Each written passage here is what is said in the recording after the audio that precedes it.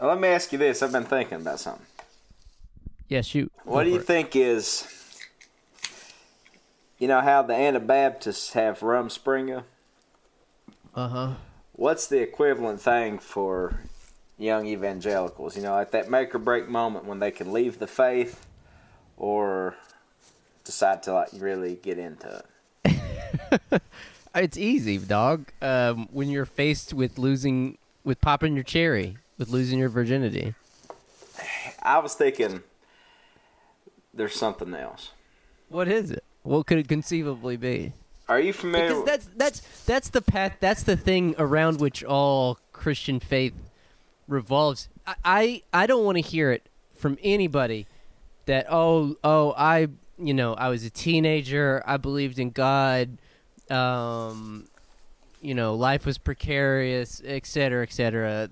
I needed to believe that there was something out there in the universe. No. The only reason that anybody would believe in God as a teenager is because they're scared of fucking. Yeah. Yeah, you're running from your sexuality. You're running from it. You're repressing. Yeah. I'm sorry, I cut you off. You ever heard of a little outing called sea salt? It sounds familiar. Sea salt was like one of those, it's like a vacation Bible school, but for like teens. And then you would go to South Carolina. VBS, baby. Vacation Bible School. I think it took place maybe around Myrtle Beach or something like that. I'm not positive, though. But it was like the rite of passage for like young evangelicals. And the thing was, is you either came back so like ready to go like witness and win souls, or you came back like fuck this shit. Extremely horny because you couldn't jerk off for a week. No, well, all everybody talked about when they got back from fucking sea salt was how hot all the chicks were down there. It's like, man, you would not believe it. You know, like everybody thinks like their hometown has no good-looking girls. Yeah. You know what I mean? Like you just think that like you're from like the only ugly town in America. That all girls everywhere else are so much hotter. You know? Oh yeah.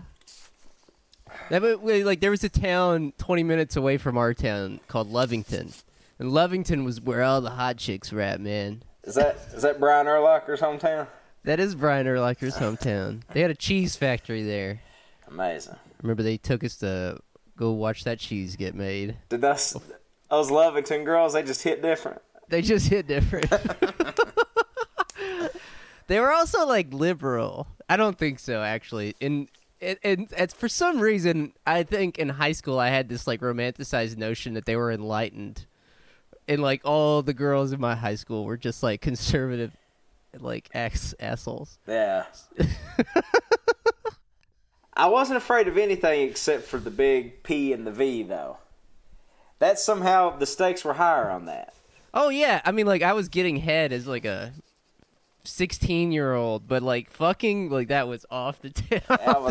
Out of the question.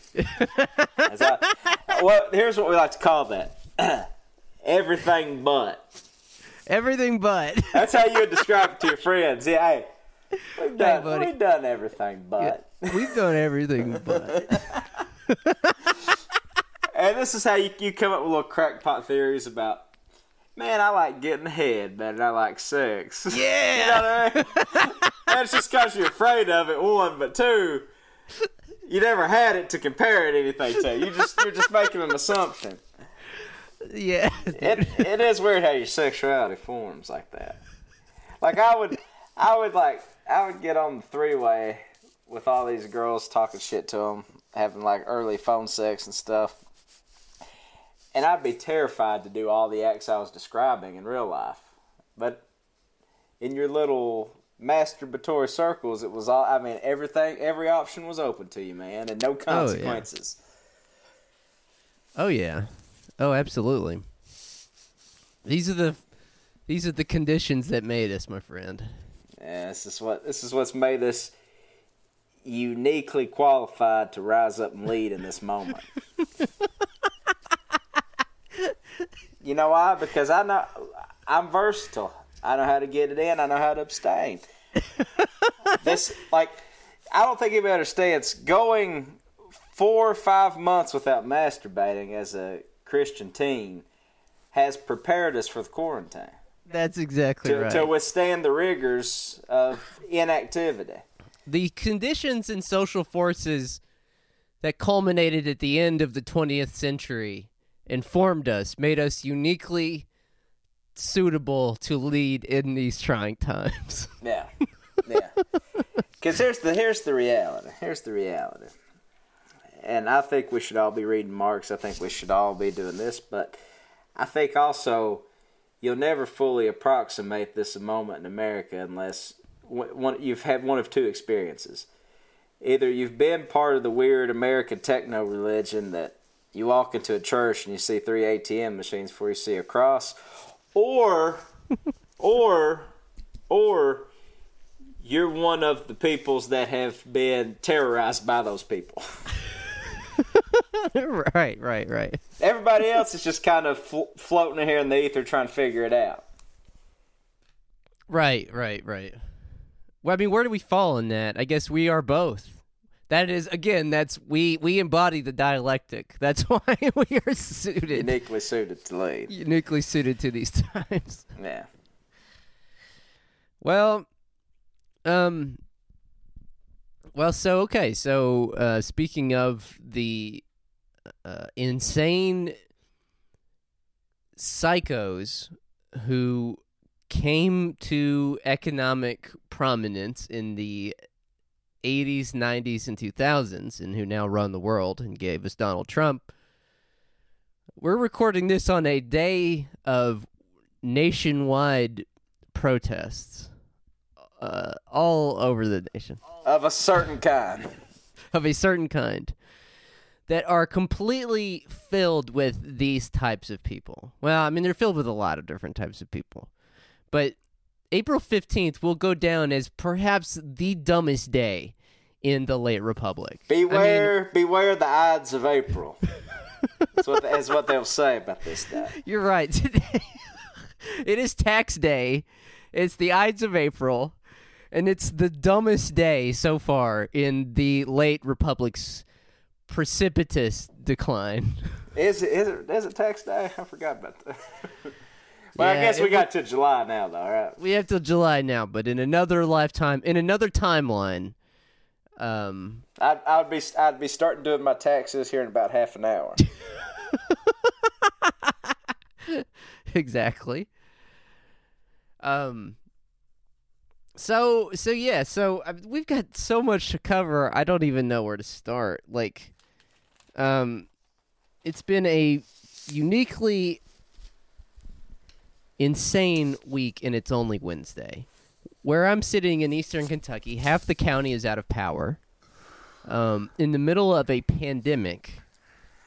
So that means people are stuck in their homes with no electricity or hot water or, anything like that. Nothing but their Obama phones. All they have is their Obama phones. Tanya is one of them. Tanya does not have electricity. That's why she's not joining us today. She is one of the 25,000, or I think it's more than that. I think it's like 40,000 people across eastern Kentucky without any electricity in the middle of a pandemic. These are not conditions one would call optimal. Not by any stretch of the imagination, no. And it's so weird that it's taken so long to get back online. I guess the pandemic presents challenges of its own for the crew people, but it's like, everything's just magnified in eastern Kentucky. Those storms were a week ago, you know what I mean? You were on Sunday, yeah. Yeah. God, it feels like a week ago. Oh, I know. So a lot of the eastern part of the state is out. I think as Matt Jones pointed out on Twitter, there's been literally zero press coverage of it. None. Just nothing. I mean, you've got a literal Mad Max scenario going on right here, dude. And nothing. Nothing. I mean, we've reached the point now. I mean, okay, I don't even know where to begin trying to encapsulate for future generations the weird, disorienting effect that is happening right now. I'm sitting in the middle of a region that is without electricity, that has just been basically written off. No one even gives a shit. No one that created the concept of electricity, really, through their labor. It's a really a sick irony. A sick irony, right? During a week in which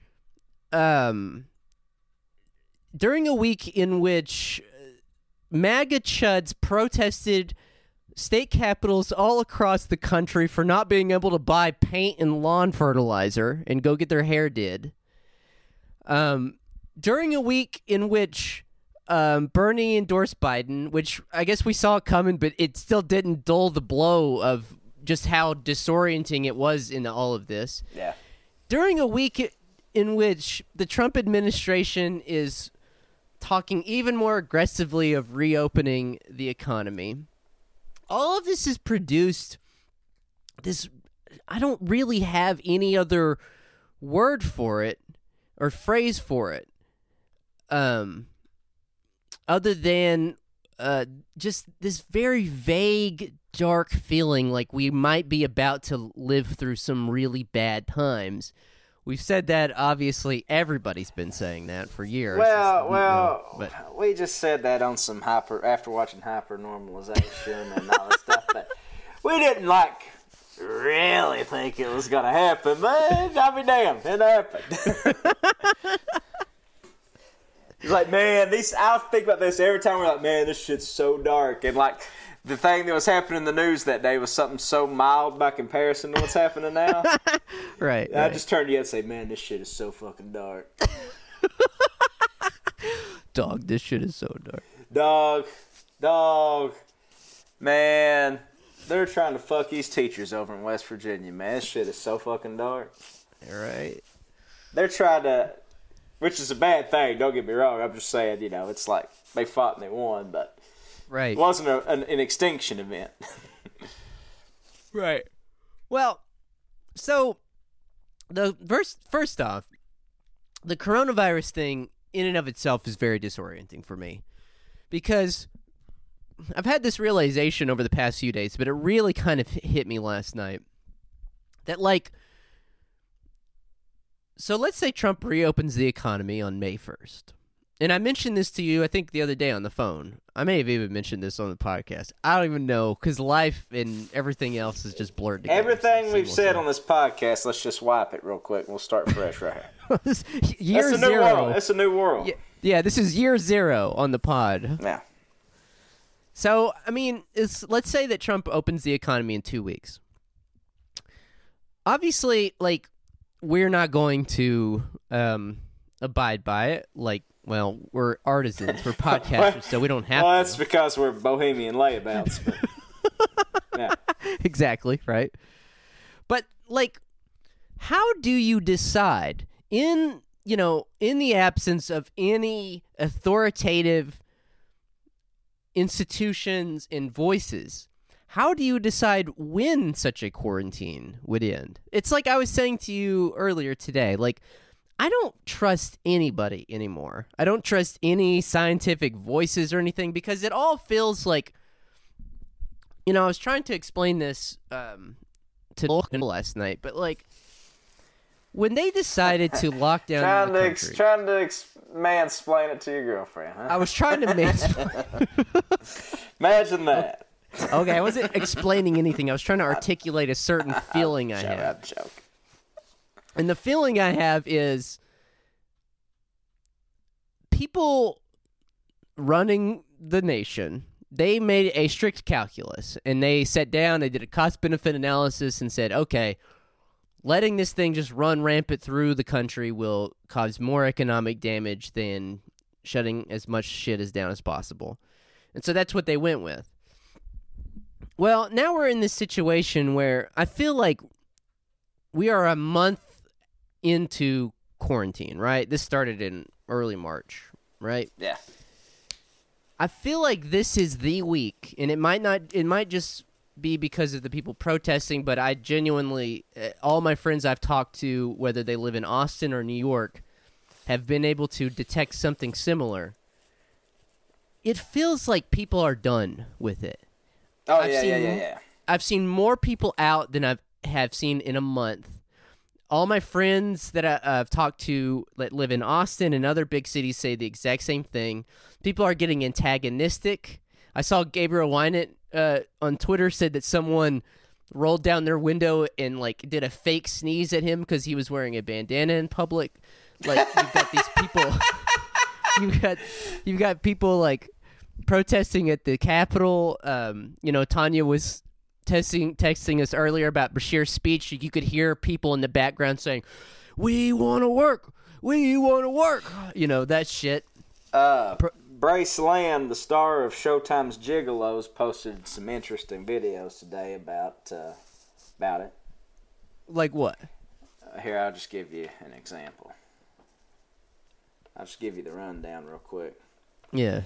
2002, Nile virus is going to kill us all. I think he meant West Nile virus. 2004, SARS virus is going to kill us all. Right. 2005, bird flu is going to kill us all. 2009, swine flu is going to kill us all. 2014, Ebola virus is going to kill us all. 2016, Zika virus is going to kill us all. 2020, coronavirus is going to kill us all. Wake up, people. They just want us living in fear. I'm not buying it. Please visit www.stoplookthink.com. Oh, yes. Stop, Look, Think. Where I have bylines at. And then he just captioned that with hashtag scamdemic. Scamdemic. I mean, it's created this disorienting effect where, like, I no longer know who to believe, and I no longer trust that there's anybody out there who knows what they're talking about or who can even reassure us in these trying times that, like, it's okay to come out of your house. I mean, you saw this thing yesterday that said... it's like who's going to signal the end of this credibly? Yeah! Exactly. Who's going to signal the end? Yeah. And so it's like this disorienting effect where I don't fucking know. Like, this is kind of what I meant earlier. Like, so, belief in scientific rationale or whatever is, at the end of the day, just like any other faith. It's faith. It's honestly a lot like Catholicism. You need scientists, sort of like priests, to sort of intermediate or sort of mediate between you and the higher concept. And I've kind of like lost. I consider myself a scientist in some ways, but you've lost faith in the community that birthed you. Yes. It's funny because I remember I showed you that screenshot from this person I went to college with. This insufferable person that was like, it's like a Fox News link to something to do with Trump defunding the WHO. Yeah. And what she captioned that with was, "I've not liked the way the WHO's acted this whole time." And I guarantee you, she had no idea a month ago what the World Health Organization was. Yeah, I don't know. So, okay, have you read about this? But your response was, "Wait a second, is the WHO one of those organizations we should keep an eye on?" Yeah, I thought like the International Monetary Fund. I think so. Right, the IMF and the World Bank and the UN. Do we need to now keep tabs on the WHO? Yeah. I don't know. Who knows anymore? Yeah. There's nothing, like, I don't know what to believe in anymore. It's sort of a cliche to say that our institutions have just been rotted out so tremendously bad, but like it's a cliche for a reason. Yeah, and you're feeling it pretty acutely. Like, again, I was trying to articulate this last night, but like there is a very specific, like, macabre humor in the fact that we are supposed to rely on a government to keep us safe that has been specifically hollowed out to not keep us safe. To not keep us safe, yeah. When you've got people like Ben Carson, Betsy DeVos, and Rick Perry, I know he's gone now. And now Vince McMahon, Who else is leading in the reopening task force? Vince McMahon, Robert Kraft. I mean, it's a veritable who's who of billionaires that have either been implicated in sex crimes or are like glorified carnival barkers.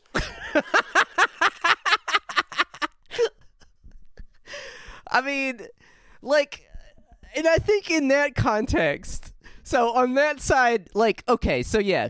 So you know you can't trust anything that comes out of those people's mouths. You know that, like, they are specifically set up to hurt us. Yeah. That was their, I mean, if you could just rewind the tape, like, back to 2017 when Trump was staffing all these agencies, he was staffing them with people who could intentionally dismantle them. Yeah, yeah. And so it's like, okay, well, the government is not only not helping us, the government literally exists to hurt us. Yeah, like, yeah. I was like, Rick Perry was over like nukes or something. Energy, yeah, for a while. Well, and so the whole thing has just either been intentionally staffed to dismantle it or not staffed at all, and it's just falling apart at the seams. Yeah.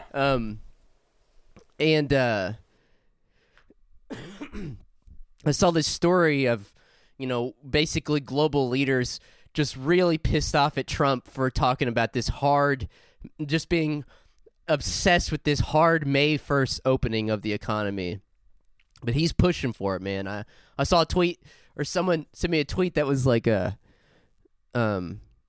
said, like, people around Trump, I've gotten good word that people around Trump are convinced that he is dead set on reopening on May 1st. So I don't know. So you've got that on that side. And then on the other side, you've got Nancy Pelosi showing off her ice cream collection. They retreated. Dude. And Hillary Clinton saying she's got fucking Jenny's ice cream by the pound, which is like $10 for a fucking pint. Right. And she's got 2 huge freezers filled with it. Like, why did we ever get ourselves in a position where we not only gave these, well, we didn't really give them the reins. I mean, we were disadvantaged from the start. But why do we keep maintaining a posture that lets these people walk out of their houses feeling safe? Dude. I mean, you've got that person showing off her ice cream collection. Hillary Clinton saying, "Well, I know what we need. We just need to open the dang healthcare exchanges." And in that context, in that context, I'm losing it, man. Dude, you want to go even further? Okay. Jeff Bezos. Okay. What's Jeff done? Let's go even further. Jeff Bezos has his fortune has grown by $24 billion amid the pandemic. So in the last month, essentially, yes, this guy's made $24 billion more dollars. Dog, you've got rich people escaping to Jackson Hole. I'm going to say this, and I'm not going to say that I'm not going to put parody on it. I'm not going to say I'm joking. I don't give a fuck if the government shows up at my house. I know they won't. But we literally have to murder these people for the survival of the human species. Of our species. It's not even like a funny haha joke. It's not even like let's guillotine them or they hurt us and all this. It's like, no. We're going to have to get firearms like adults. And hop on the back of a for style points, you get on a 74 panhead and get 2 sawed-offs. But anyway, however you choose to do it, we have to systematically murder all these people. It's the only way forward. Yes, and I'm not saying this is like an edgelord thing. I'm saying this strictly scientifically, objectively. Human civilization is at the crisis point where we have to decide. You don't need to read 3 volumes of Capital by Marx. You should, but you don't need to. You don't need to read 200 years of theory and all these post-structural. None of that. All you need to know is that human civilization is on a collision course with capitalism. And we cannot. And we have to present a challenge. Yes, we. In the streets, in the streets. Like, human civilization will not survive this.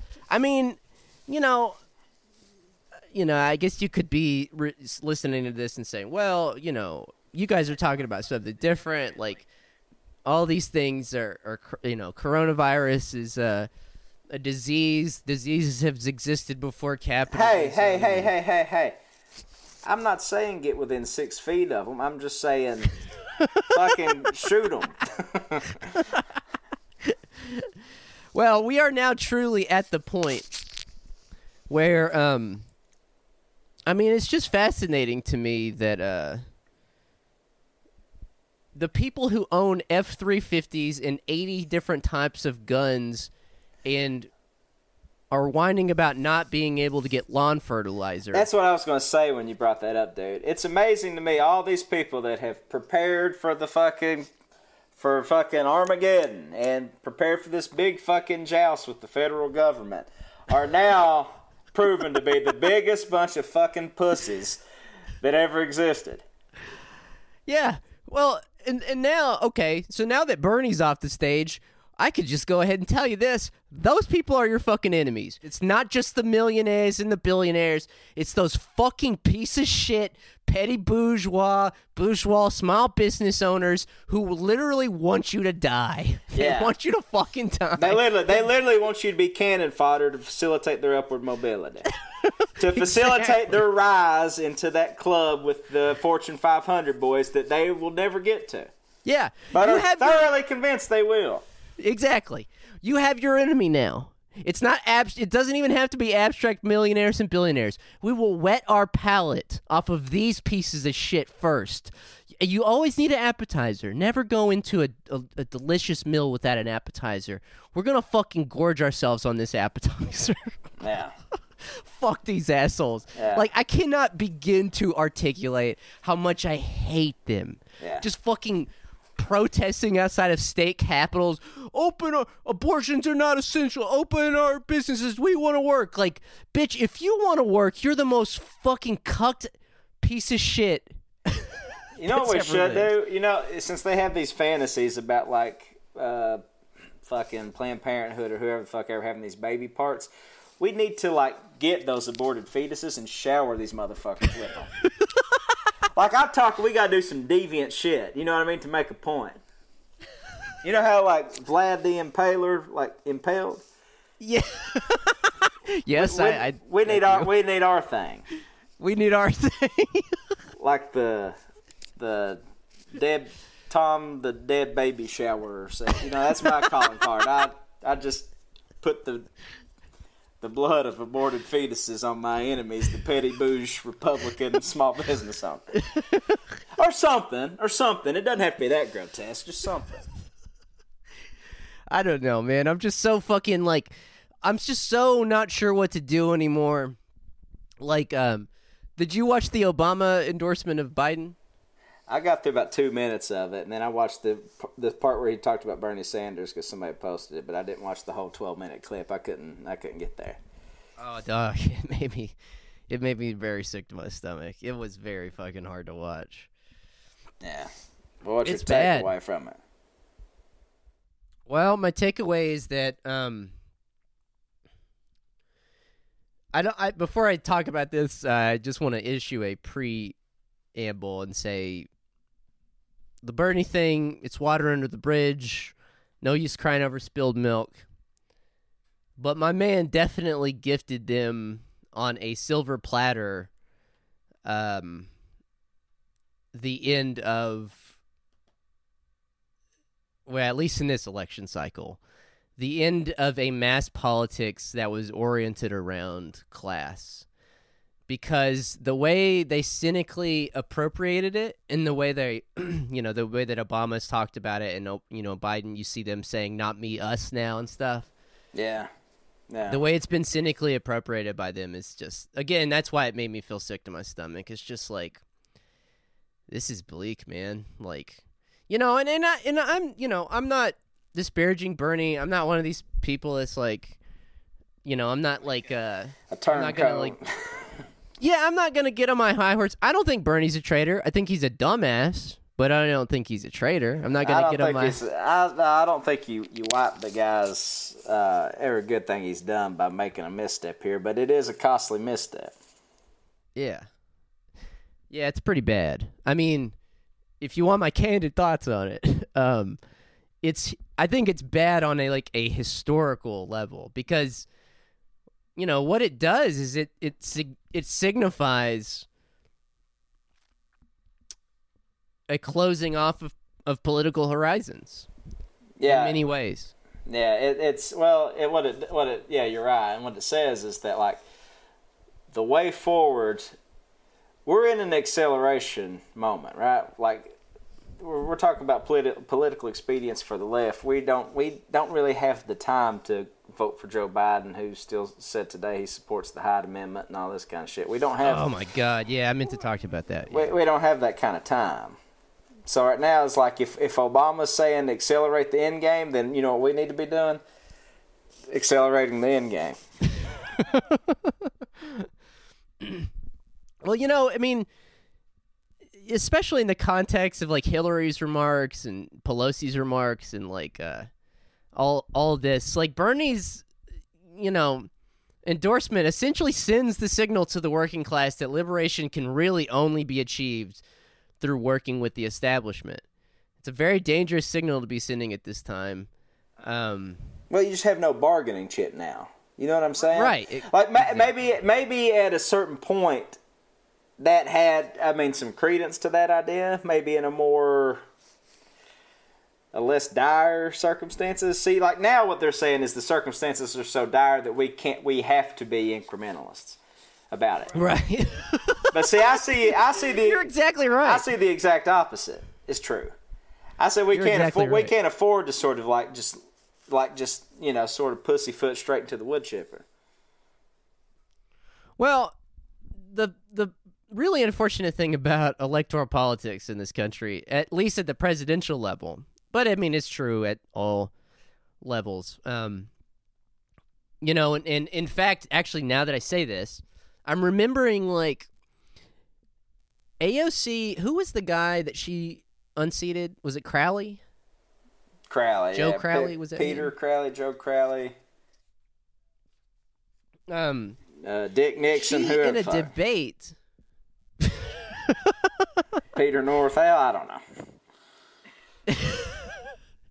In a debate against him, he asked her, like, would you endorse me if I was to beat you in the primary? And she said, I'd have to go back to my constituents about that. Like, I can't decide that. I'd have to go back to my constituents. And, and like, I've got a lot of problems with AOC, but that's the exact right answer. And the fact that there's no dialogue between us and Bernie, that the fact that there's just like none, just zero. Here, yeah, it says a lot of things. You're exactly right. It's like, it says it's like, no, just do what I say, and this is like this is your direct. These are your marching orders now. Right. You know what I mean, in a sense, and he's got the platform, whatever, but it's like, it's not good. Well, I mean, the fact that like there is this disconnect, I guess, between us and him, it kind of just shows you that we read a lot of things into him that weren't there. Granted, I was never under the illusion that, well, I guess maybe I was. I was kind of under the illusion that maybe he would understand the historical conditions, the historical unprecedentedness, I guess, of our situation, all the things that have changed between 2016 and now, and say, well, fuck it. I may have said I'm going to endorse the nominee, but fuck it. Like, it's too dire now. The stakes are too high. And maybe, because he's got agency here. It was a conscious choice he made. Yeah. Again, I'm not like, it's stupid to get hung up on it because it's spilled milk. But honestly, though, if he was the historical figure that I guess we're being told he is, then he would have been able to see that, like, desperate times call for desperate measures. And endorsing Biden was like a world historical error. He was bad. It wasn't good. Yeah. Not good, folks. Yeah. Yeah, this is like, yeah, these are... Well, okay, if you really want me to get cynical, Go for it, man. what it does is it really just shows you that there's no left. There's no left. It's like if there was a left, he would be answerable to it. But there's not, so he's not. Like, what we mean by left is like what we were talking about the other day.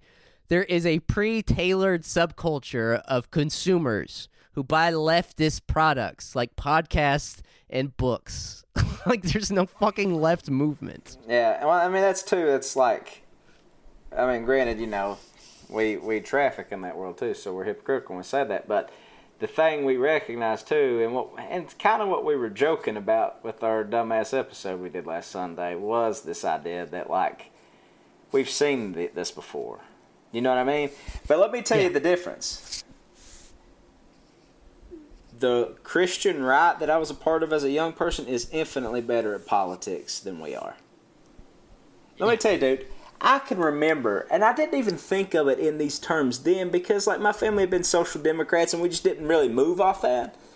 But I can remember so many people. I can remember a friend of mine, Sam, in high school, went to this place called The Ramp, I think it was called. Did you ever hear about this? The Ramp? I don't think so, no. I'm not exactly sure what it is, but I think it's kind of one of those things like sea salt, like I was joking about when we opened up, like kind of one of those like sort of Christian summer campy things. And they went and they came back, and, you know, they had that sort of, you know, sort of like conversion experience where, you know, the church turns the AC real high and you get a chill and you think that's the Holy Ghost. And you go up there and you recommit and you leave on fire for God and ready to go proselytize and all that kind of stuff. But he came back. We were lifeguards at the swimming pool that summer we worked at back home. And he came back, and I remember having conversations with him. And I remember him saying to me, well, let me tell you one thing I learned when I was there at the Ramp or whatever.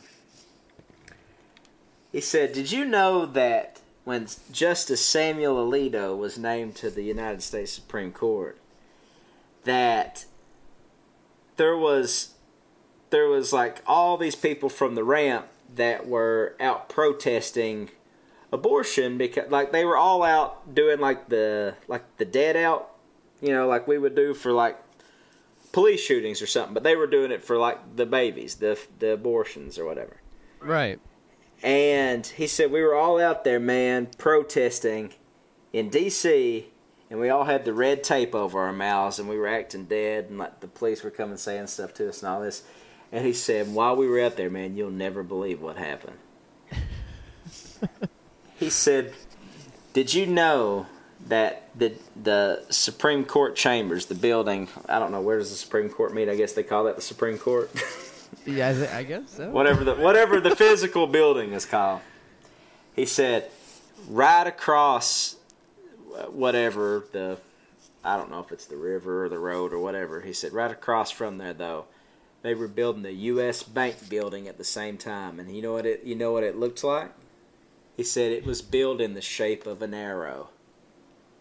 Like, they were saying that Sam Alito's appointment to the Supreme Court coincided with this building that was shaped like an arrow pointed at the Supreme Court, and they took that as a divine sign that Sam Alito's appointment was going to end abortion.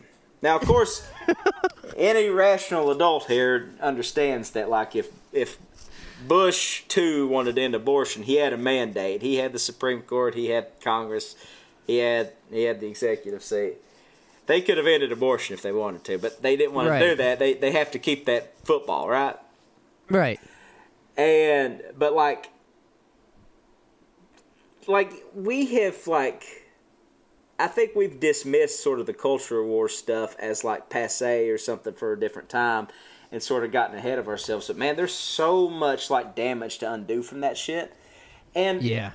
And me and you are only a handful of the people I know that ever got out of that shit, man. Even if, like, you're not diehard into it, your politics still lay there. And I don't know, man. It's just like, I don't know if, like, I did say all that to say, like, we should start indoctrinating our kids in the same ways, but, like, we should start indoctrinating our kids in the same ways.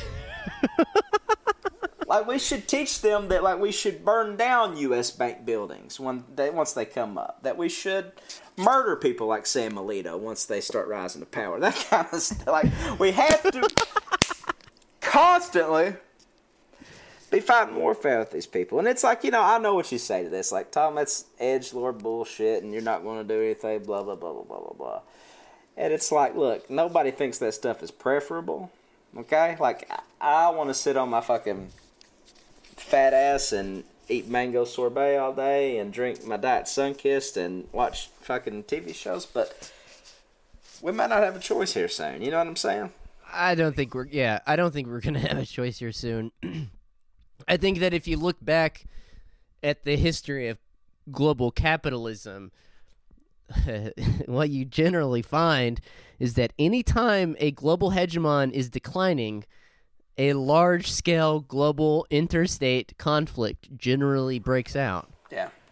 And so we may not have a choice. Like, I know, I mean, granted, you could be listening to this and being like, these guys have completely lost it. They've been stuck inside and have just been reading books and reading news and are completely detached from reality, and they don't, you know, they're just paranoid. Let me tell you, my friend. I'm like fucking, what's his name from Network?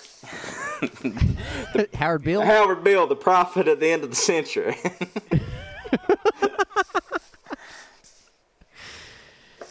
That's how I feel.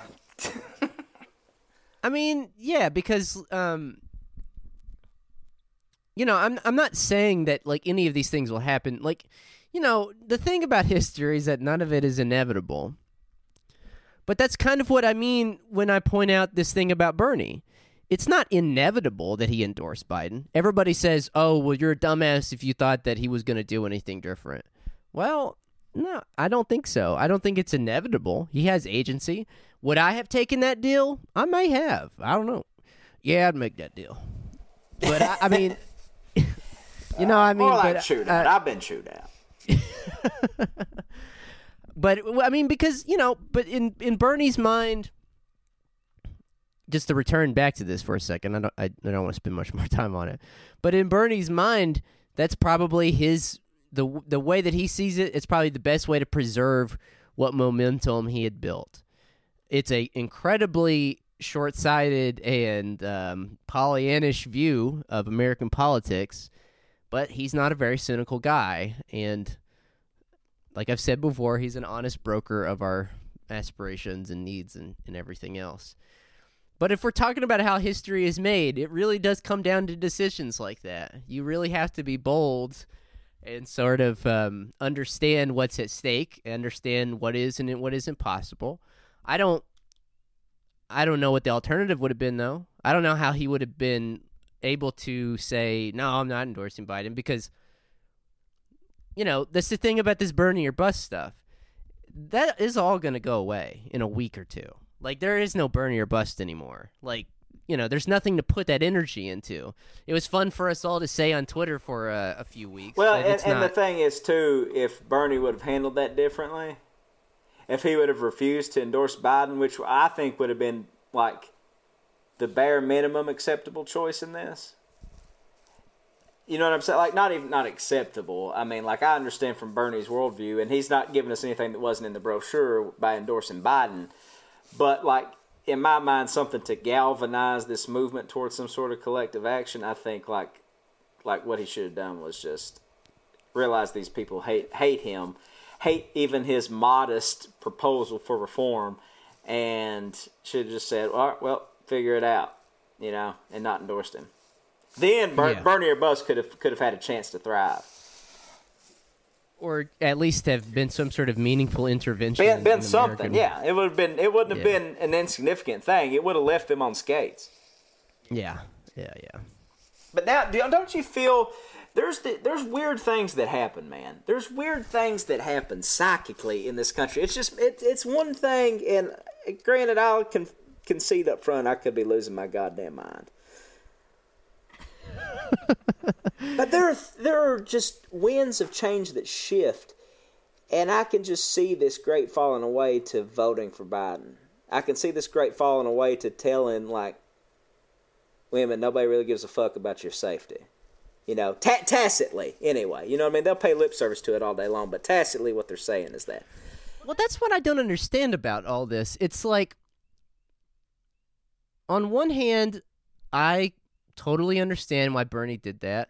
But on the other hand, it's like, are you really so naive to think that a guy who supports the Hyde Amendment is going to embrace any of your policies? Like, I mean, again, I admit that I am a loser 32-year-old who lives in a cabin in the woods. Listen, there's nothing you can say about us that we don't say about ourselves and can say.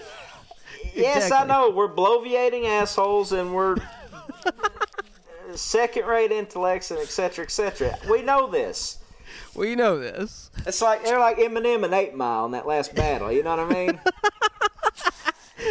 Exactly. Tell us something we don't know about ourselves. Right.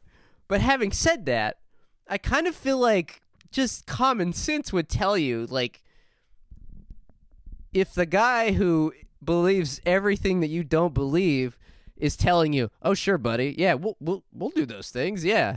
Like, what kind of rube would believe that?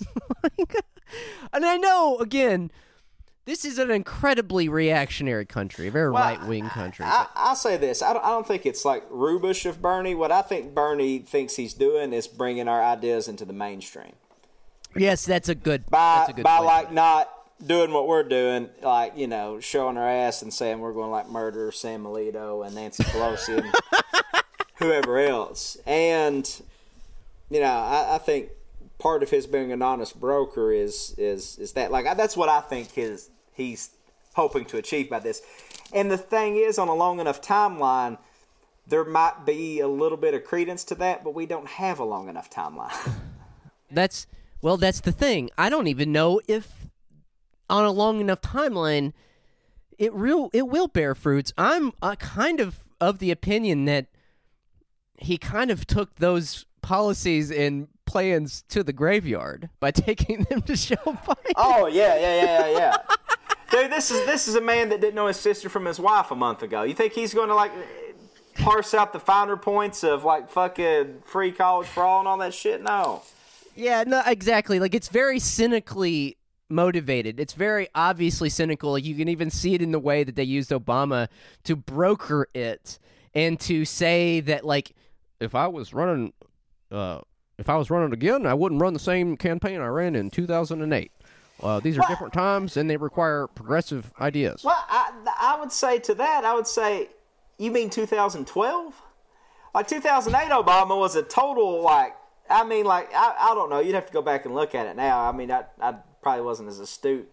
Well, still not astute, but you know what I mean? Like, I think, like, 2008, you know, he ran on closing Guantanamo and all this stuff. He was saying the right things then. Yeah. For that time. What he's saying, and this is what is really cynical about it, what he's saying is he acknowledges that the times are incredibly dire and that everybody is a little scared and not sure what to do. The economy's crashing. You would think that you would need some sort of revival of FDR programs or whatever. What he's saying is he acknowledges all that, but it's ultimately the Warren thing. It's when you think about it, it is ultimately the Warren thing recreated. It's just like, oh, we acknowledge that deep changes need to be made, but we're not going to do them. You're crazy. You're out of your mind. We're not actually going to do them, but we do need your vote, so we're not going to commit ourselves too thoroughly to this. Yeah. I don't know, man. I don't know. I just don't. I think it's bad. I think it's a bad move for Bernie. Again, it's kind of pointless to try to dissect it and say shoulda, coulda, woulda, but it's honestly a really bad move because once you put your ball in their court, like, there's no fucking way. It's just gonna fucking flatten it with a knife. Yeah, man. It's greater for. Well, here's the other thing too. It's greater forces than just even Joe Biden and Barack Obama. You know what I'm saying? Like who? Well, I Like mean, what the buck doesn't stop with those guys. Like, this whole thing is not their project. You know what I mean? They're just the mouthpieces and foot soldiers of this project. You know what I mean? Like, just the craven, like, charismatic jackals that don't care to carry water for, you know, again, a boilerplate point, but like the people that really control this country. Right. Or the world, by extension. But doesn't it kind of give you, I mean, again, I think all of this has been swirling around in my mind, like the uncertainty of the coronavirus thing, the lack of any authoritative scientific figures, you know, the MAGA people protesting. This dropped like a bomb right in the middle of all that, and basically just said to me that, like, for the foreseeable future, we are... Whether anybody wants to acknowledge it or not, and this is what happened. Any build-up hope that we had that was just going to be deferred for a few years till Bernie can get in office or whatever, all that was stripped from us, and it's unclear if we'll ever have that again. Right. In ways that we can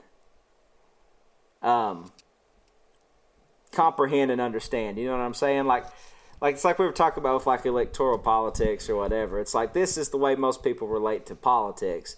And that's why I think it was so palpable to us for when, like, you know, Bernie came out of the gates and he was polled at 2%, and then he built this movement, and he was, like, there right up until the end both times, you know? And I felt like we just thought, like, if we just keep pushing a little bit, if we do this, if we can out-organize them, if we can do this and that and the third. But what we realized is, like, toward those ends, that stuff doesn't avail much because they didn't out-organize us. You know what I mean? And, I mean, for all the, like, oh, well, we didn't appeal to this voting group, we didn't get the votes. I agree with you. I'm with you on that. But they didn't get them either. You know what I mean? They didn't even open a goddamn field office in a lot of these states. You know? Right. No, in a different time, this is honestly the most bizarre thing about that Obama endorsement.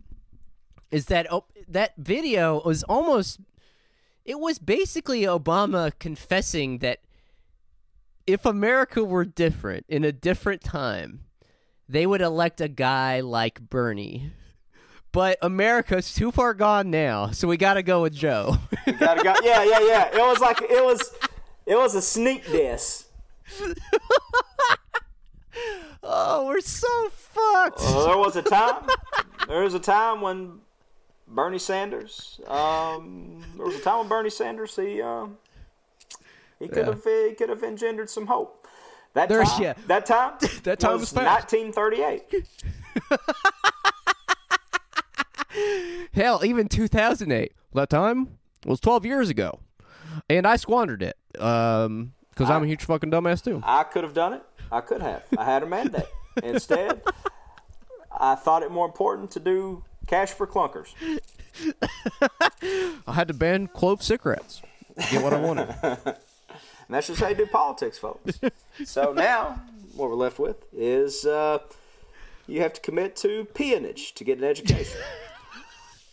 Well, the craziest thing, I cannot stop coming back to the quote, "You don't have to do this, Joe. You don't have to do this." I can't stop coming back to that. And the reason why is because it tacitly acknowledges that they're not confident that Biden can win. Oh, they're shooting from the hip, my man. They're shooting from the. You may take is the other thing too is they know they're in the death throes. This is a desperation heave. This is when you bring fucking Doug Flutie off the bench or something just to slink like the grizzled vet that you know is well past their prime but can still get 15 on any given night and maybe lift you. But man, goddamn, those knees look super fucking creaky. That's just bone on bone. There's no cartilage there. Well, it hints at some sort of underlying dynamic. And again, this is why I think that Bernie's endorsing Biden was a huge error, because this is who the Democratic establishment is going for, and they're not even confident that they can do it.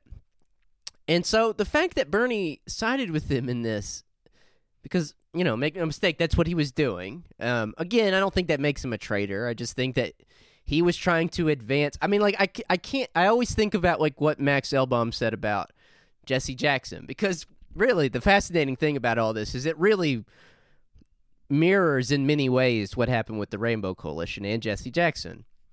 And, you know, and he always said, like, I don't think Jesse Jackson betrayed us. I just think that he made a choice. He saw, by folding back into the Democratic Party, an opportunity to further his own agenda. Well, we've had two examples in the last 35 years, 40 years. Of that not working. Of that not working. Actually, 4, because Jesse Jackson ran twice and Bernie ran twice. Yeah. Yeah. So I think we could confidently say we should not be doing that anymore. We did learn a lot about the contradictions of American society and more specifically where it's heading right now. But when you really watch the way these people like try to rationalize this, especially that Obama video, it's dark, man. And they all seem to realize it too. Again, it seems to occur to Obama and probably Tom Perez and all the rest of them that this is politics now. This is what the political economy looks like of a system in free fall, and they just can't keep up. And it's scary that we came so close. It's not, the thing about Bernie isn't that we came so close to winning. It's scary that we came so close to making him realize what was at stake and that he could exploit this opportunity to carve out maybe some sort of new political vision. And maybe we didn't make the strong enough case, or what? Well, I think it's not. I don't even think it's that. I just think it's the structural features of electoral politics. I think that and especially within the Democratic Party, I think it necessitates this disconnect between leaders and rank and file. And so, yeah, I mean, I don't know. I'm sure the people around him made the case. I don't know, though. I have no idea. Maybe they didn't understand the stakes either. Maybe they didn't understand what was happening either. But but now we're all going to suffer for it, and we're probably all going to die. It's not good. Man, this is going to sound extremely dark, and I don't say this to bring anybody down at all, and it just could be the circumstances in my life or anything. This is the first time I've ever been alive where I have like a diminished fear of death. And I'm talking about, this is a brain that I have inside my skull that has been racked with anxiety and fears about exactly that thing since as long as I can remember. From being afraid that like somebody was going to like kidnap me and throw me in the back of their trunk during the stranger danger era of the early 90s, all the way up to, you know, the panic attacks of your 20s and whatever. And now it's like, I don't like that though. Like, I need something to tie my hope to, and I don't know. I welcome that if anybody knows what that could possibly be. But. Well, it's interesting because I almost had an opposite. It's so fascinating to go back and read your journals. If you are a journaling person, I encourage you to go back and read your journal entries from the last 2 months. I think the correct thing is person of journals. Person of letters, person of journals. Yeah. Yeah. Because you will notice an incredible. It's like the stock market. The swings are insane. Because when this Bernie stuff really started popping off, like when we thought we had a chance back in February. Had a chance as ass. We said we're going to win 47 out of 50 primaries. Thought we had it in the bag. When you go back and read that, like, I was like, as a person who, trigger warning, suicidally ideates probably about a million times a day, I was feeling positively great. I was like, life has purpose now. Life has meaning. Like, you know, I felt like that Adam Curtis, Russell Brand, podcast about, like, you know, if you put yourself into something bigger than yourself, if you allow yourself to dissolve into something bigger, if you give up a part of yourself, Yeah. then you can overcome a lot of your, depression and addiction and all of this. And that's what I was feeling back in February. It's like, I've done it. I finally done it. And then Bernie just fucking endorsing Biden. I'm like, God fucking That's damn it, the thing too. That's the thing I did. That's the thing I did too, dude. Is I hitched my hope wagon to that. Like, and even if he wasn't going to win, okay, and even if he wasn't going to win, I attached my hope wagon to the idea that he was going to make some grand gesture that was going to energize us. You know what I mean? Yeah, that was more realistically what I thought was going to happen. I'm going to be honest with you. I was not prepared for this to go right back to the cynical, fucked up, no alternatives world we lived in the interregnum between like 2016, before 2016 and after 2016. You know what I mean? Where like, oh shit. Like, I really thought like, oh, he'll understand now that so much has changed, that the contradictions can't be resolved anymore, and that he will carve out maybe something unique and etc. We could all plug into it, but no. Nah, it's just full speed into the sun now. Fuck it. Well, what can we do though? What can we do to I almost had a word slip, said hasten that. How can we die faster? No, I mean, I didn't mean that. So what can we do to curb that? I think it's an open question that we need to meditate on. And granted, when we're here saying all this stuff, we're mostly saying it for your amusement. But, right. There's also some real shit to it that's just hard. I mean, it's just so disappointing and so just takes the wind out of yourselves, man. I don't know what else to say about it, but this is I'm scared because I've never felt more hopeless but more at peace with hopelessness, if that makes sense. Do you know what I'm saying? Well, what it is it's a realization that, like, perhaps I think this is why I have been so into that Arrighi book, The Long 20th Century. I think it's why I've been so into it. Because in many ways, like Marx itself, like the Bible, like Muammar Gaddafi's Green Book. Like Don Blankenship's prison manifesto.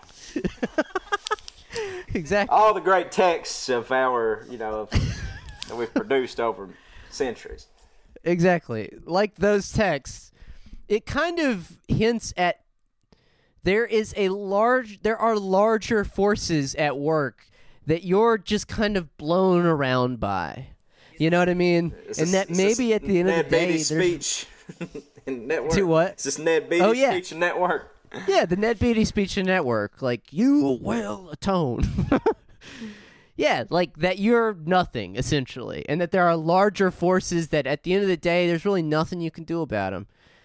And I know that's not what Marx is actually saying. That's actually the opposite of what Marx is saying. Right. But it is kind of comforting, going back to what you were saying, that it's, comforting. It's kind of comforting to realize that, like, all the organizing and work that we've done in the last, 4 to 6 to 10 years, it's not that it was for naught. It might just be that there are larger forces at work that we just can't compete with. You should cut that. I'm not going to. I probably should not be taking people down that road because. No, we don't want to inspire apathy or inaction. But what we have to do is we have to figure out what it is within our. It's like anything you ever try to do in life. There's a way you have to go about doing it. That's like, you know what I'm saying? There's a hacky way to do something, and then there's like the way that's like, the professional way, for lack of a better term, to do something. You know what I'm saying? I know what you're saying. Like there's hurdles you have to jump that, like, people that never make it don't know how to jump those hurdles or whatever. You know what I'm saying? I mean, this is like really kind of snowballing in with like some rise or grind theory I had in 2009, but follow me. But there's always the secret sauce of how something gets done, and that's like the hallmark of, like, you know, getting it done versus not getting it done. Well, it's almost like you realize to me the most fascinating takeaway from the Bernie campaign was that we got to see in real time. We got to witness one of those world historical moments. It was squandered. Make no mistake. It should be written down in the history books that Bernie squandered it. But you know, hang that around the old bastard's neck. But we did get to see, yes, it allowed us to see something that you very rarely get to see. That all the social forces and contingencies and et cetera come together to present you with a moment. That moment was the first or second week of March, when everything had been upended. Sports had just been canceled. Work and everything else had just been canceled. They had held a primary in the middle of a pandemic. The veil fell off of all 300 or 400 years of all of Western civilization's philosophical underpinnings fell away within a matter of days. Man. There is no democracy. There's no scientific rationality to anything. Like, it was all dissolved right in front of our eyes. And Bernie had the chance. And this is putting a lot on one guy. And this is why he ultimately squandered it, because no one in their right minds would be able to really realize this moment when it came. Except me, of course, but that's because I am. I have a level of analysis you should take note of. Because I'm a solipsist, I'm a narcissist, and I believe that I'm the only person that exists in the universe. But yeah, no, like, we had that moment where all the forces and contingencies presented us with a moment that said, well, you can take history by the hand. You can actually seize history. And again, it was squandered, and now we're going to live with the consequences. And again, it's really absurd to put it all in that guy, because ultimately what I'm saying is that the forces, the sort of structural features of the system and the social forces and et cetera, created a situation where it would have been impossible for him to realize that. You know? Yeah. Like, he's been in fucking Congress for 30 fucking years. There's zero connection between him. Hey, and he's never had a real job. Right. I mean, it's really kind of farcical in hindsight, like the whole not me, us thing, when, like, there's zero connection between the whole us part and him. Yeah, because ultimately the end prescription lies with him. You know what I mean? Yeah, that's exactly right. And that's what electoral politics is. And again, I mean, we should have known that going in. I'm sure we probably mentioned it, like, on episode 78 or some bullshit when we were fucking going in on ultra-leftist politics or whatever. Like, I'm sure that was probably something that occurred to us a long-ass time ago, but we have the memories of goldfish, and we also... We also hedge our bets. Exactly. It's like we're the guys that we shoot a hole in the side of the barn, then go paint the bullseye over where we shot the hole in at. Exactly, because we're hacks. Exactly. So, I mean, I don't know. But, you know, I mean, this is a lot of doomerism, but it's really not. It's just saying that, like, history's fucking nuts, man. And, it's fucking insane, and it escalated quickly. It got away from us, as you say. It kind of got away from us a little bit. A lot of it. There's nothing you can do, really. I don't know. I mean, I don't trust anybody whose analysis has not changed one iota from a year ago to now.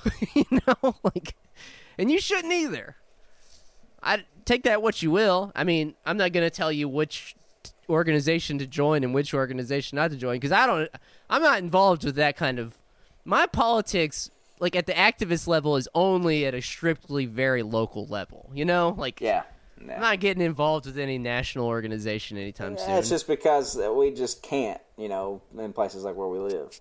Yeah, exactly. I mean, you know, maybe we can in a few months, but right now it's like I've got to make sense of the situation first. Got a lot of leg work today. Yeah. I mean, if you really want concrete actions right now, I don't know. Read Marx. I don't. You know what I mean? It's funny. He's a funny guy. A little long-winded at points, but yeah. A little long-winded at points. I don't know. That's not concrete enough either. I mean, whatever. Everybody's doing great. Everybody, you're doing great. Just keep on doing what you're doing, actually. Don't keep plugging, baby. Just keep plugging along. I do have to say it's very annoying when I see people say like, well, what we have to do obviously is organize. It's like, fucking what? Your pencils? Like, organize what? Yeah. It's like such a vague verb. Yeah. I don't know what the fuck it means. Yeah. And also, I mean, look, I've done a fair bit of organizing. But the way things are laying, man, I couldn't organize a goddamn trip to fucking Taco Bell right now.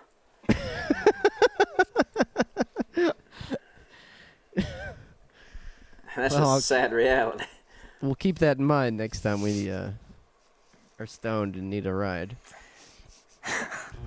Man. Nah, I mean, the best you can do right now in the short term. I'm not saying that this is political action or that you should invest years into this. But in the short term, it's like I made masks yesterday, or the past 2 days I've been making masks with my girlfriend. And for the local hospitals around here. And it's felt pretty good. You know, I mean, there's no, like, political demands or anything attached to it. It's, you know, it's kind of like food not bombs or whatever. But it'll at least help you take your mind off of things for at least a minute. And, you know, but at the same time, I guess you shouldn't lose sight of the fact that Jeff Bezos has gained $24 billion just in days. In days. I mean, you remember when we were all ready to harangue that guy that went all over the place and like was like hoarding shit and selling it for like triple the price on Amazon or whatever? Yeah. Well, that guy deserves to die too. But actually, let me stop short of that. Let's kill that guy first. We'll do Bezos later. Well, it's crazy that we've now reached a level of capitalism where there is not a execution or torture method that would be adequate to what that motherfucker deserves. You know what I'm saying? No. If you plucked every toenail off of him, if you fucking cut his eyelids off and kept taking his picture, if you basically used every torture method as laid out by the Wu-Tang Clan, it still wouldn't be even, it'd pale in comparison to what he deserves. Exactly. And so I think that in the coming years, Amazon is now, if you need concrete actions, maybe this is the thing that draws it back together.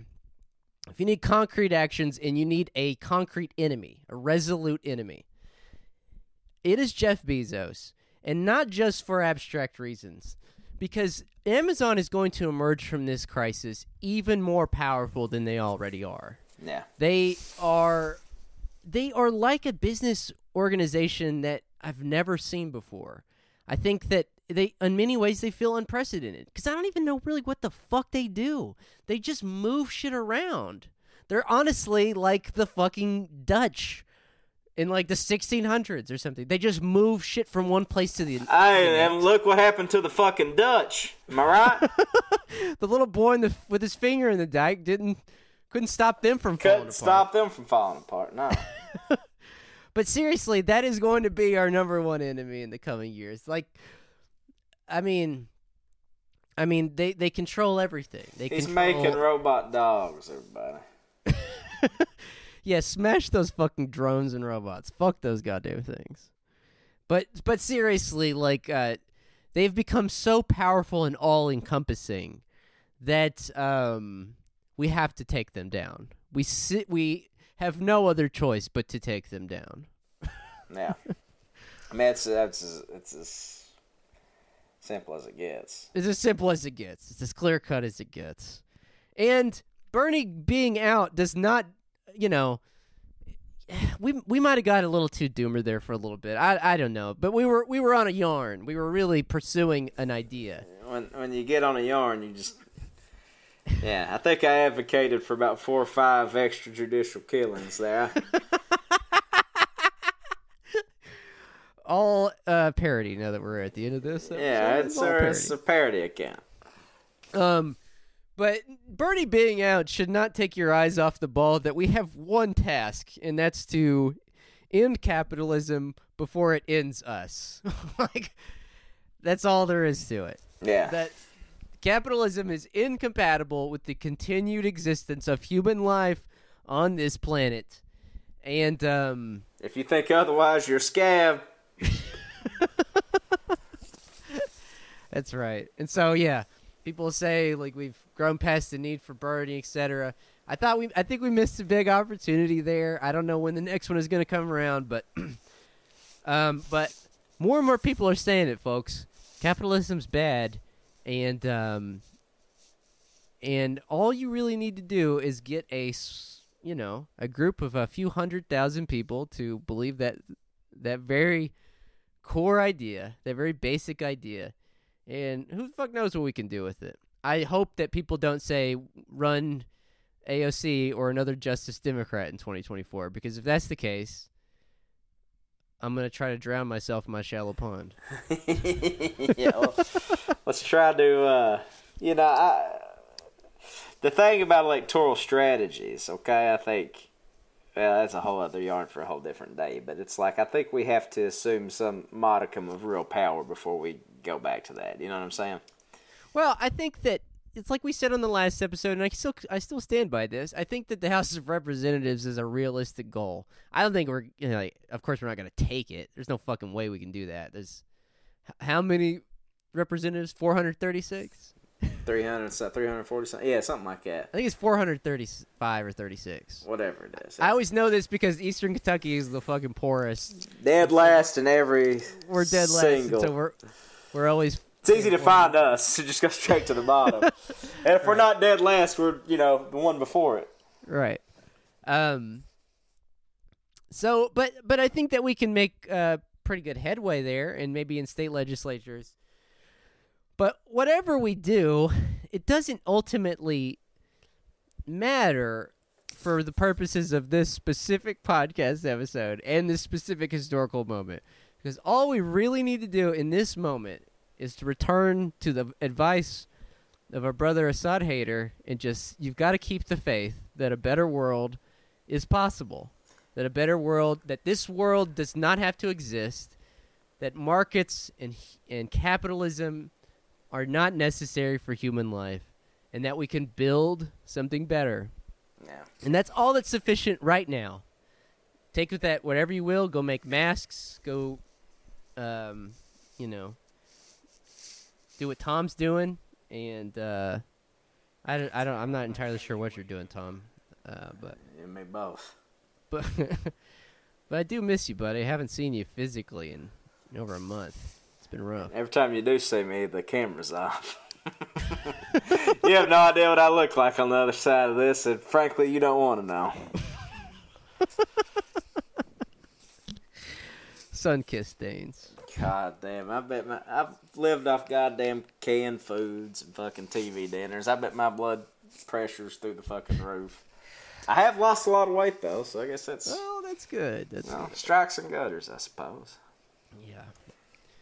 Well, I hope if you're out there, you're doing whatever you can to keep your mind during all this, because that's really the most important thing. Don't go paranoid and say like me and Tom. Yeah, don't. Let me. A couple things to avoid. Any website called JesusIsSavior.org. Any website called StopLookThink.com.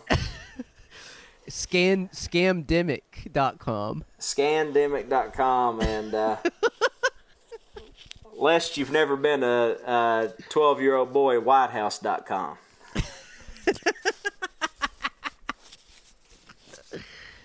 I think what was the first one? Like Eat, Pray, Love or something.com. What was it? Oh,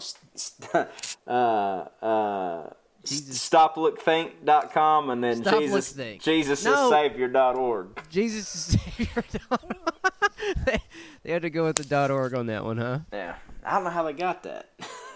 Yeah. I don't know how an organization said the New International Version of the Bible was written in hell. qualified for a .org, but What branch of Christianity is that thinks the NIV was transcribed in hell? man, whatever John Hagee's a part of. I mean, look, there's worse jobs to have than transcribing the Bible in hell. Imagine if that was your job, and you have to transcribe it on the back of some sinner. I mean, you're a sinner, so someone's probably transcribing it on your back too. Yeah. In like a lava pen. Yeah. That's what they have in hell. They have lava pens. If you take that job, you better lobby the union for PPE, buddy. That's all I gotta say about it. Damn, so true. I agree with that. All right, let's sign off. I gotta smoke this joint before I lose my mind. All right, well, let's see. A couple things to plug. First thing, Sunday service. Hopefully you like the Sunday service. I noticed that it doesn't have quite as many listens as our regular episode, so that means you don't like the bonus content. Well, guess what, buddy? You reject the word of truth at your own peril, folks. That's all I gotta say. So exactly. Check out Sunday service. We should have another good one for you this Sunday. Give you a little teaser. The message is going to be called Gays, Lesbians, and Non-Binaries of the Bible. Gays and lesbians for the minors. For the Bible. And then on another episode on Sunday, look, we've got the content for you. It probably doesn't matter because they're probably going to cut this fucking quarantine off in a goddamn week, so it doesn't matter anymore. But regardless, we've still got the quarantine content for you. We've got Sunday service, and we've got Patreon. Hopefully we can get Tanya some energy, burn a few coal rocks for her so she can get back on. This is the weird thing about podcasting. I guess I hadn't really forecasted a scenario like this where we're completely out of power and Tanya can't. Well, I have power, but that's because I live in town, and Tanya lives up on the mountain. So, well, nobody also saw Major League Baseball ending either, but here we are. So, folks, we'll do the best we can with what we got. Yeah, so go check the Patreon out and support us. If you want to send Tanya some love, I guess she can't really read it because she doesn't have internet access, but maybe when she gets back on to the internet, she can have some DMs. I would send out her Venmo, but you know what? I'm Tanya's friend, but I'm not that good a friend with her. I don't have her Venmo memorized. But go find her Venmo and send her money. I wonder if I could find it. I bet if I looked it up right now on Twitter, I could find it, even though I'm trying to stay off Twitter. That's another concrete action you all can do. Stay off Twitter, huh? Whoa now, buddy. Here's her Venmo. Trill TBT. TRILL TBT. Go give her money. You can give me money too, but I don't have a Venmo to give you. Yeah, I'll take some money too if y'all just giving it out, the fucking Trump bucks. Actually, my Venmo is at Tom Sexton, if you're so inclined. See, I can remember it easily. Shit. All right. Well, go support us on either Venmo or Patreon. Doesn't matter. Thanks for listening, everybody. Here's a way you can support me. Go to Spotify. Go listen to my band Tenure and help us get some of those listens so that we don't look like nobodies. We are nobodies, but maybe if you want to put Justin Bieber told his fans, remember when he told his fans to just put his song on repeat for like 12 hours? Yeah. Pencil whip him listens, folks. Go to Tenure and just put your shit on repeat for 12 hours so we can get some listens. And also 37 cents this year for those listens. Yeah, I did the math. Well, I think that you get paid like 0.0038 cents per stream on Spotify. It's pretty bleak, but if you get like 1 million streams, that's like $70,000. That's pretty good money. We need 1 million streams. All right, so yeah, that's Tenure. Tenure, like that shit you get at university. On Spotify. Tom, anything you want to plug? Oh, God, what have I got going on? I don't know. Venmo me money at Tom Sexton. I'm gonna get into the shameless begging racket. Oh shit, dude! Before I let you go, I've got to read you this sign from these protesters at the protesting in Frankfurt today. Everyone is essential. How about you social distance from my constitutional rights? It's just proof that they're just so bad at comedy. Because the joke there is social distance away from my nuts or something. You know what I mean? Right. People willing to give up liberty for temporary safety deserve neither. I'm glad you feel that way. These people aren't in any way practicing social distance. We're going down in flames, man. Rein in the governor, unbridled Kentucky. Are these Matt Bevins paid thugs? Are these the Bell boys? Dude, they're so fucking dumb. Okay, well, go with God. Try to avoid the MAGA protesters. If you see an F-35, an F-350 barreling down your road, hide. Yes. All right. Well, we'll see you soon. We'll see you on the Patreon. We'll see you in church on Sunday. Yeah. All right. Later. Peace.